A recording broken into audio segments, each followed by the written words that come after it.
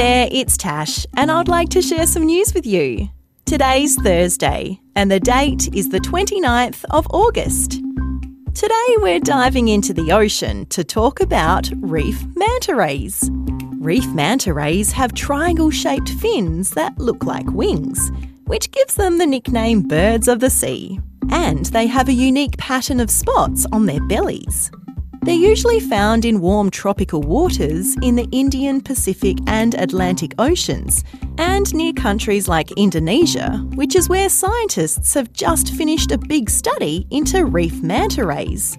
These scientists wanted to find out if these creatures are really good at making friends with other reef manta rays. And as it turns out, yep, they're pretty friendly creatures.